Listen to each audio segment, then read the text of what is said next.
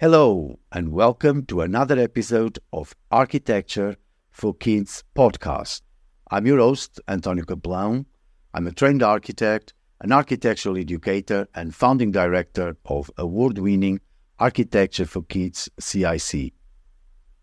In this podcast, I'm going to talk to practitioners and creatives that share the same passion as I do, to inspire and to engage children and young people to shape their built environment and the creative industries. The podcast is brought to you in collaboration with the Built Environment Trust, the Thornton Education Trust, and the Welsh School of Architecture, Cardiff University.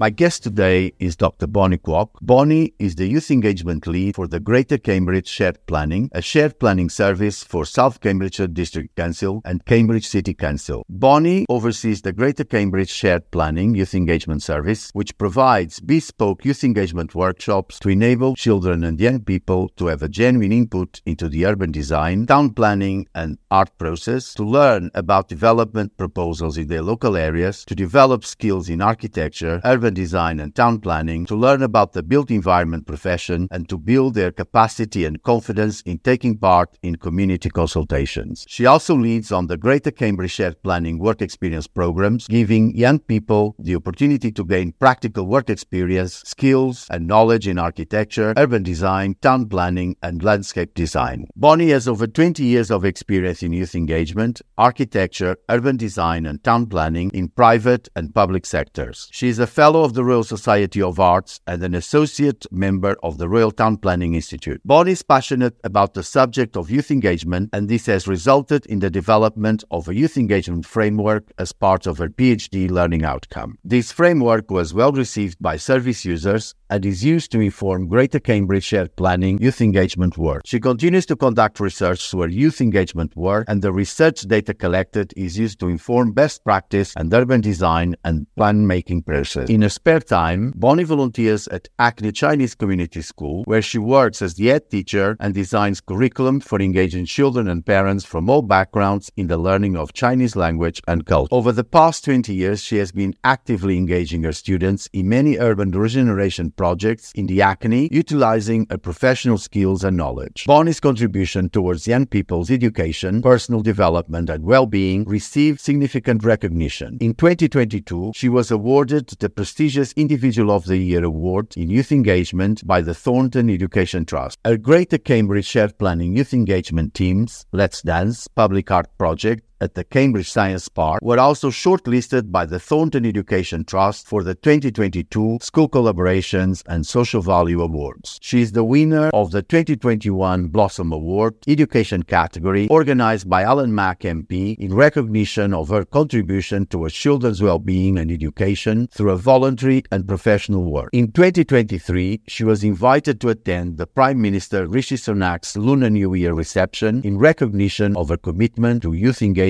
work. Bonnie, thank you for coming to talk to me today, and I'm looking forward to our conversation. Hello. What subjects were you good at school, and what subjects did you enjoy most? That's an interesting question. The subjects that I enjoyed most when I was in school were art and English. PE as well, actually. Did they help you in your career choices? Well, I think to a large extent, the art subject has certainly inspired me to observe the environments more, to look at nature, to look at buildings, and to appreciate the form, the color, the texture. I would say yes, the art subject to a large extent has helped inform my career choices. And let's talk a little bit about your career choices. You are the Youth Engagement Lead at the Great Cambridge Shared Planning. How was this trajectory into planning? I come from a Hong Kong background. With that in mind, the traditional thinking is that it will be good to pursue university subjects that are more of a traditional nature that links to the word professional. I would say something like accountancy or medicine or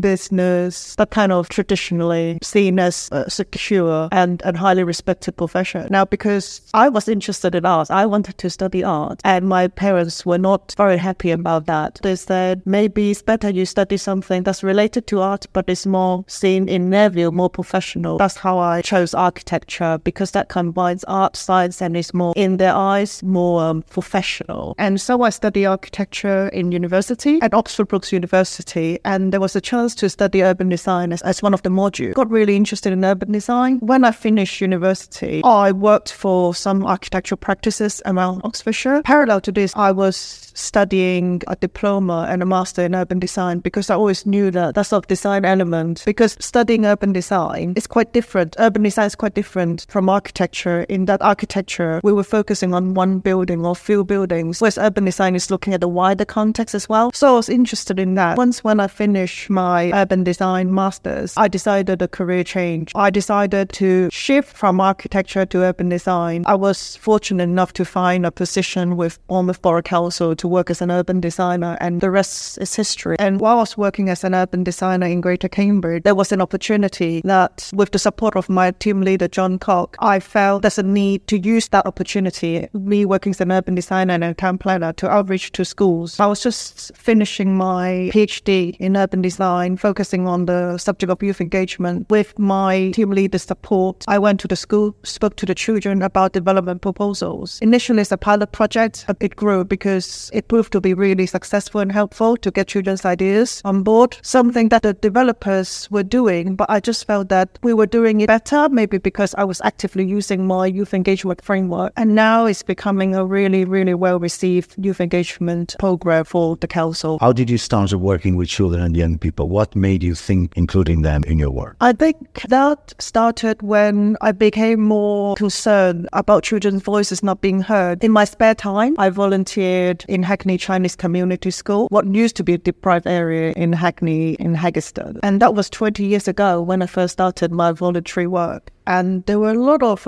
urban regeneration projects happening at the time. The children were aware that there was some kind of regeneration happening, particularly in the council estate where my school is. But then they didn't know how to have a say, how to express their views on the design of the buildings, on the design of the spaces. So I thought that's going to have a big impact on them, because they're going to be living in this place for the next 10 years or so or more. I thought, it's really important that I do something about it. And then that's how I became interested in the subject of children, young people and urban design. And I think to a large extent that informed my desire to pursue my PhD focusing on that subject. In your PhD, you designed a framework. You used to develop your project through planning. And can you talk a bit about this framework? When I was doing my PhD, one of the biggest challenge was to find children actually to work with, to help inform the case studies. I was quite fortunate because I was heading Hackney Chinese School. As the head teacher, I have quite a large degree of autonomy to design the program, how to engage the children. But of course, to ensure a good level of representativeness, I needed more case studies. Through the help of my professor, Georgia Bettina Watson, I got in touch with the Big Arts Week, which was an initiative to ensure children and built environment professionals could have a constructive dialogue to look at design of buildings and environments. Through them, I got in touch with different schools. I would work with children from different primary schools in Oxford to understand their thoughts and their views. And through working with children in London and also in Oxford, and through literature research, combining my practical professional experience, because the PhD took so long. I was a student and then I was working in the councils. Through theory, learning about theory, literature study, literature review, attending conferences, working with children,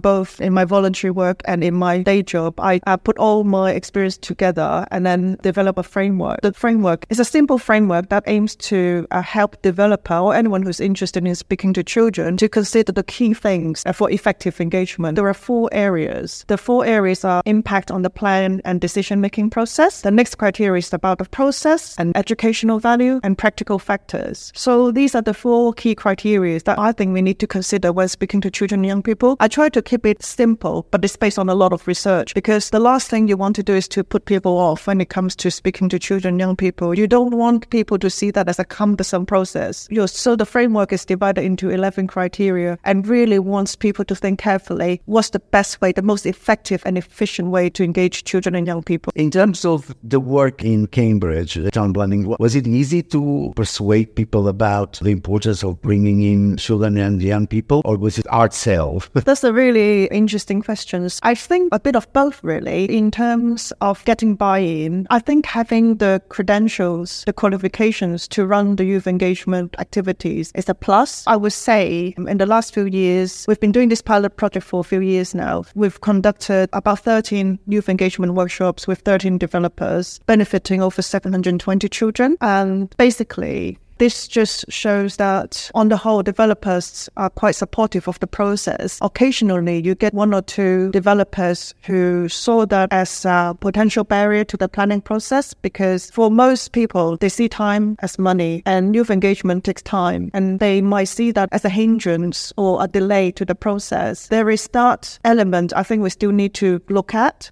Youth engagement is not easy, but luckily, on the whole, I'm quite fortunate that I'm working with professionals, and most developers who invest in Cambridge are quite large companies, so they have that understanding about the need to engage young people. And most companies would have CSR, corporate social responsibility programs. It is their interest to ensure that they do have a social impact. And from the council point of view, it's about social value, it's about being a caring council. I would say, on the whole, I'm quite fortunate in having good developers on board, but also the council itself have very good councillors that are really supportive of the idea of youth engagement. One councillor that I really admire is Dr. Jimmy Hawkins, who's been supporting the youth engagement programs for many years now. She's always there to speak to the children, to support us, from moving furniture to preparing the snacks, to preparing the plans, to helping me judge the children's design, because it's always done via some kind of competition. She's always there, and that gives me so much confidence that I'm doing the right thing. And then my team members been great support as well. We have a small team of staff in the youth engagement service, and we work together very well as a team. What is the impact for children and young people to take part of the discussion in the built environment? What's the impact on the built environment? That's a really good question, because when I was doing my PhD, I found that there are a lot of very keen youth engagement practitioners who did a lot of work, but somehow the outcome of the work are not often translated into a product or an actual outcome. And sometimes it ended up like an academic exercise, which obviously has its value because then you learn about the process. But what I'm interested in is to ensure that the outcome is there, is tangible. In the youth engagement workshops that I run, they are normally results related and outcome driven. In terms of impact,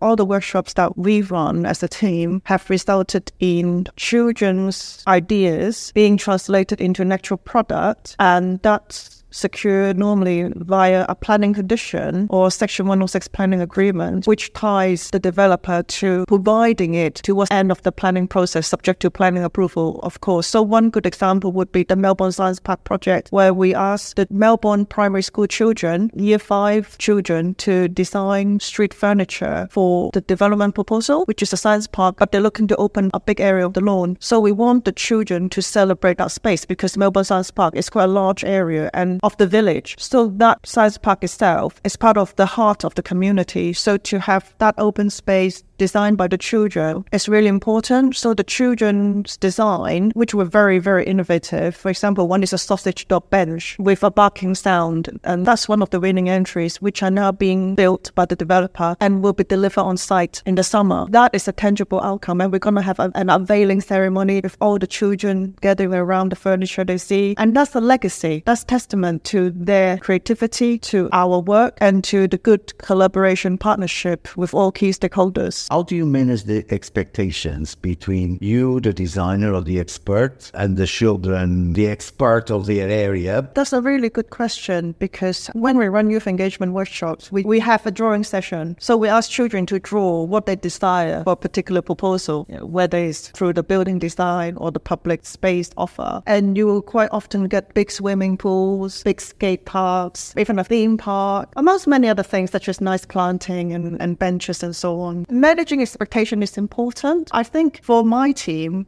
We always emphasize to children that everything they said means something to us. We might not be able to deliver everything that you want, but we understand where you're coming from and where your interest lies. When it comes to youth provision, we will try to provide something that hopefully will match your expectations. And this is why when we ask the children to design something, we will always have two categories. One is, if you can have everything in the world, what would that be? But it's also another list, which is something that's deliverable, that at least we can gauge what they desire to have. That could hopefully be used to inform the bigger local plan process when we come to planning bigger things with the local plan. That could be provided at a neighborhood level. But for the smaller projects, which if we do is based on planning application base, they would be more manageable ones. But I think the important thing is at the end of the day, they can all see the results. And that's within reach, because normally that's delivered within the lifetime of a planning application, which is normally in a few years. You have 20 years of experience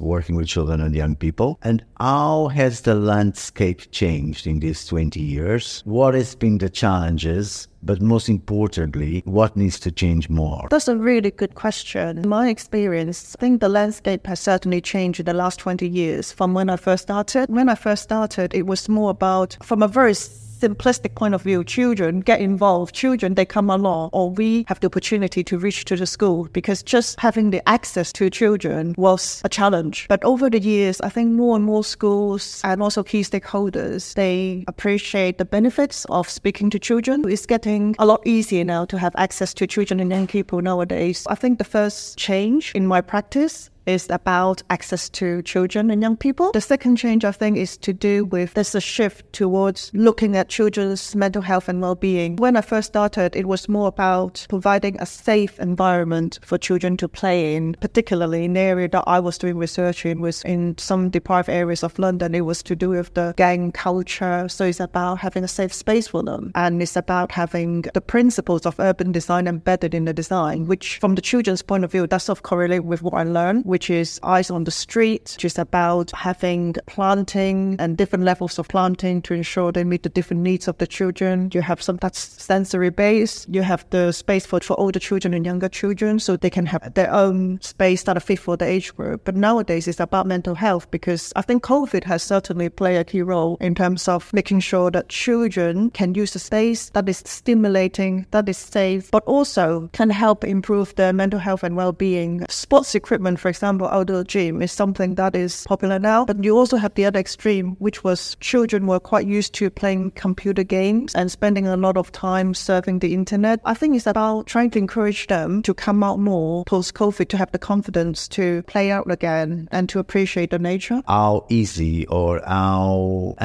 difficult can be to keep children and young people interested in this project? What is your experience? I think to have a name for the project is very important, as with any project that you do. When we go to the school and speak to the children, we'll always explain to them what is the outcome that we expect. When children are aware that it will lead to an outcome, and the outcome would mean some kind of tangible results, such as public art or street furniture or piece of play park that has their design input, then they're more inclined to take part. And also, I find the use of computer technology can help engage, because after all, they're very conversant computer games or mobile phones or laptops or iPad, things like that. We use a software called Kahoot Quiz, which is quite easy to use. And I often use that to engage children, to encourage them to learn about urban design, town planning, architecture, and the basic principles of what good urban design is. And also to learn about the details of a particular site. They get to learn more about the value of urban design, but also the importance of engagement. Why they need to engage is to give them the confidence to express their views, that when they grow up, they will become responsible citizens of our society. Good use of modern technology helps to ensure that the project has a tangible outcome, helps, but also above all is to make sure that it's educational value, because after all, we're taking up the school time. Always make sure that all the activities we do tie in with the national curriculum subjects. How does these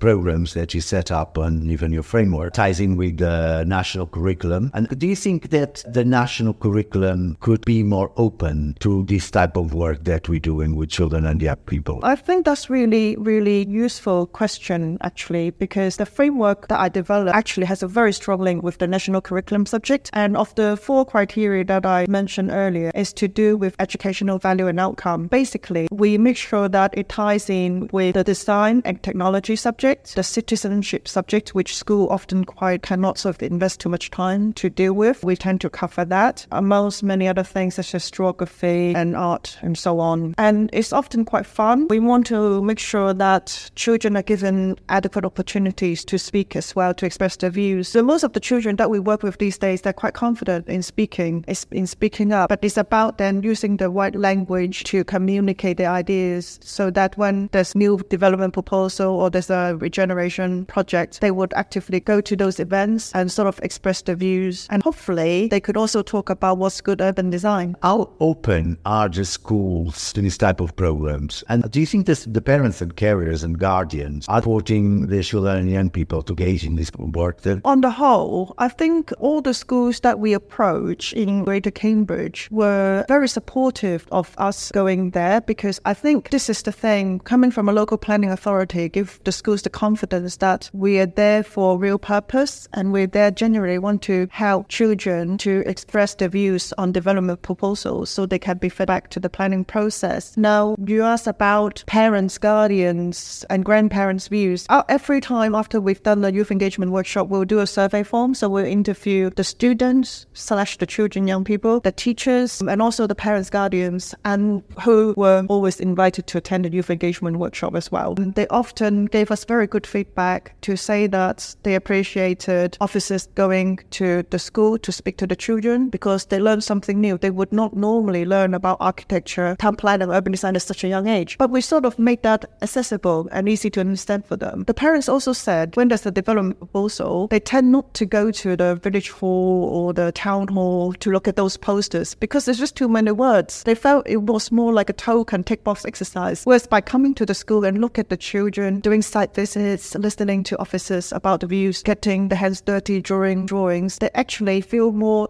the parents, the adults, they felt more engaged, and then they themselves want to have a view as well on development proposal. One example would be recently we have a research and development office project in a village called Foxton in Cambridge, and the site was the Burlington Press, which was an old printing factory, but developers want to turn it into a research and development office project. And because the setting was quite unique, that it is surrounded by sort of listed buildings and heritage assets, there were some questions by the local community as to whether the contemporary design was appropriate. And through speaking to children, to the parents, the schools, they got a very good idea of why there was that need for the development, which was to support the Cambridge research business, but also to generate jobs and help improve the public realm. And children also get to design the public space and the furniture for this development. And in the end, there were very few objections to the proposals, and it was approved under delegated powers. So this is a very good example showing how youth engagement involving parents, teachers and guardians and grandparents can skew the intergenerational common understanding beneficial for the planning process. I think that's really the key, is the intergenerational approach. It's not just the kids or it's not just the adults and so on, but all ages and all groups coming together. What is the road ahead, if I can ask you that question? I think that's a really good question. What is the road ahead? Well, our roles as youth practitioners. Our role as youth engagement practitioner, I think, is to make sure that in the future, youth engagement is not seen as a need, but it is a necessity. It is a must. Schools would be teaching the subject, hopefully without us needing to outreach so much. All the built environment professionals or the natural environment professionals will automatically go and consult the children and young people when they develop a new proposal, because it will have a big impact on the children who are the longest users of these spaces. So my hope is for everyone to have an understanding that it is everyone's responsibility to engage young people. And it is just like when we consult the public, it's not just about focusing on the adults, but children is an important group of our society and they should be adequately represented. Is there a question I should have asked you that I haven't asked you? And what was that question? That's a really good question.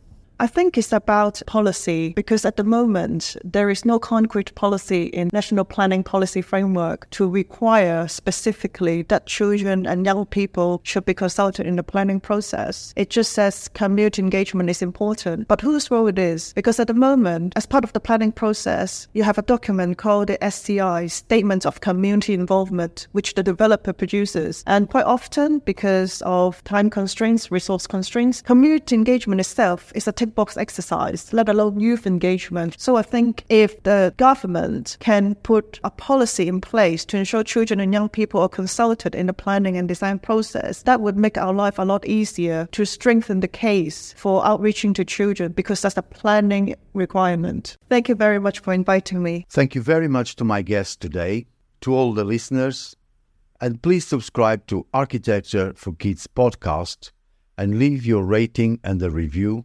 Recommend us to your friends and family. And to find out more about it, visit our websites, antoniocaplan-portfolio.co.uk, buildingcentre.co.uk, thorntoneducationtrust.org, cardiff.ac.uk, and follow us on Instagram, Arch for Kids CIC, Twitter, @Kaplan, LinkedIn, @Kaplan, CAPELAO. And please join me again next week for another episode of Architecture for Kids podcast, brought to you in collaboration with the Built Environment Trust, the Thornton Education Trust, and the Welsh School of Architecture, Cardiff University.